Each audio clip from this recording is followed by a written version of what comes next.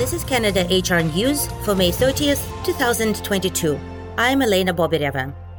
In today's episode, we cover the latest hiring news from Indeed, employment updates from the government of Newfoundland and Labrador, brain drain resulting from baby boomers retiring from organizations, high levels of occupational stress and compromised mental health among Canadian parole officers, and other topics. Stay with us to get the latest HR updates.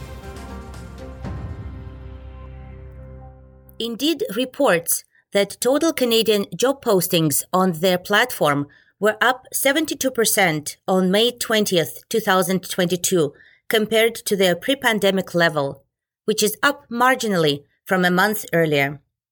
New job postings continue to be added at a solid pace, although not quite as quickly as the average rate between February and March.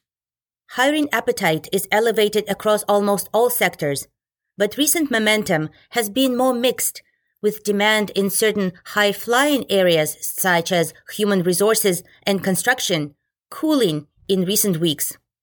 Postings in software development have been steady, but at still exceptional levels over the past 2 months. Demand in food services has surged from earlier this year, surpassing its peaks in late 2021. Strong growth also continues in hospitality and tourism.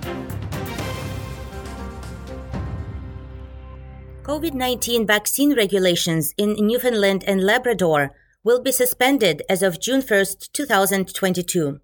These regulations required employees and service providers of certain businesses, facilities, and organizations to be fully vaccinated or have an approved medical exemption. Given the epidemiology of the province, a decision has been made not to extend them at this time. The regulations were developed for those working with vulnerable populations within sectors such as personal care homes, assisted living facilities, home care, charitable organizations providing services to persons in need, and other. The provincial government has also announced the suspension of the mandatory vaccination policy for public service employees on June 1st. According to the provincial government, this policy was one of the tools that assisted with continued safety in the workplace, as well as offered additional health protection for all Newfoundlanders and Labradorians, given the evidence of the effectiveness of the COVID-19 vaccine. Staying with Newfoundland and Labrador, the provincial government released the report from the Minimum Wage Review Committee. The committee was established in January of this year to review input on the minimum wage adjustment process, and the wage rate. There was a broad consensus among employees, labor, and advocacy organizations that the minimum wage rate, currently at $13.20 an hour, needs to be significantly higher, at least $15 per hour, and on its way to a living wage with annual cost of living increases. The government has announced that on October 1st, 2022, the minimum wage will increase by 50 cents, bringing it to $13.70 per hour. On April 1st, 2023, the minimum wage will increase by 80 cents, bringing the rate to $14.50 per hour. On October 1st, 2023, the minimum wage will increase to $15 per hour. The provincial government is also creating a 1-year transitional support program for smaller employers. The program will provide 50 cents an hour per employee for employers with 20 or fewer employees. The program is application-based, and further details will follow on the application process in the coming weeks.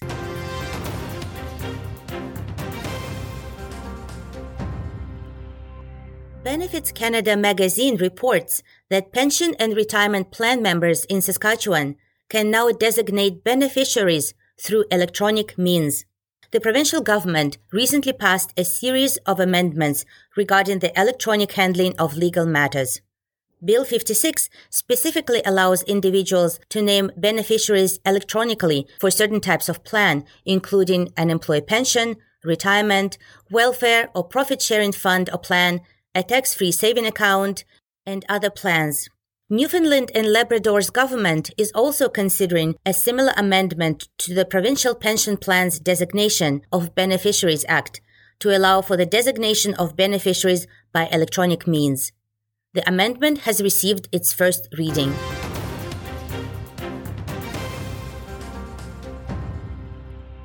A recent survey from the Harris Poll, commissioned by Express Employment Professionals, found that many Canadian companies are not taking adequate steps to ensure the knowledge and skills of retiring senior employees are being passed on.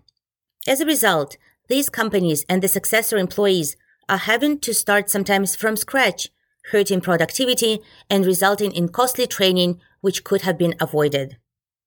The vast majority of Canadian businesses surveyed believe it is a big loss when older employees retire without passing along their years of knowledge to younger employees. 2/3 of Canadian employees say it is absolutely essential or very important for employees to share their knowledge needed to perform their job responsibilities with others. Yet, only 54% of baby boomers say in preparation for retirement, they have shared all or the majority of knowledge needed for their successors to perform the job after they retire. This number has increased significantly from 2018, when it was 40%. Furthermore, around 3 in 5 believe their employer is taking the right steps to make sure they don't experience a brain drain. When the transfer of knowledge does not happen, employees can be left learning how to do a job on their own, with around 2 in 5 Canadian employees report experiencing it firsthand. To retain the knowledge, it is recommended to use mentorship programs for retiring employees to share their knowledge and skills and to consider semi-retirement options.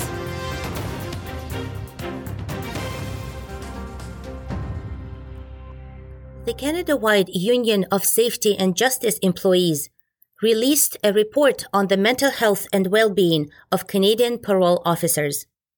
The report highlights that hundreds of federal parole officers who supervise Canada's highest-risk offenders are experiencing untenable levels of occupational stress and, by extension, compromised mental health.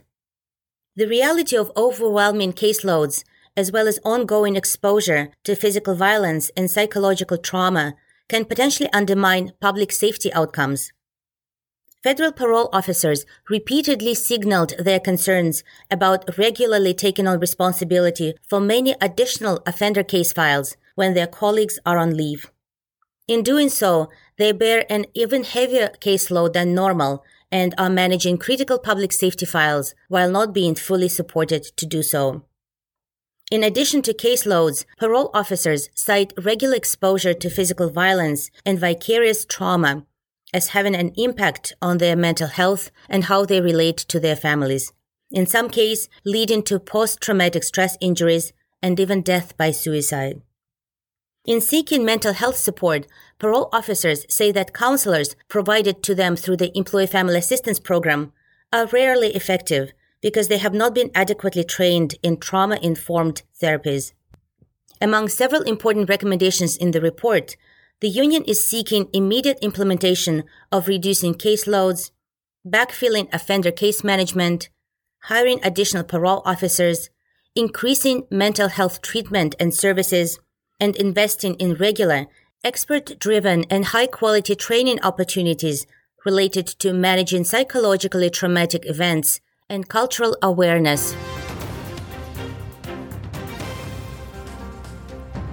And this was Canada HR News for May 30th, 2022. Please leave us a rating and a comment in Apple Podcast. You can also find us in Google Podcast, Spotify, and other platforms. For more information on the topics discussed today, see the episode description and follow us on Twitter at CADHR News or LinkedIn at Canada HR News Podcast.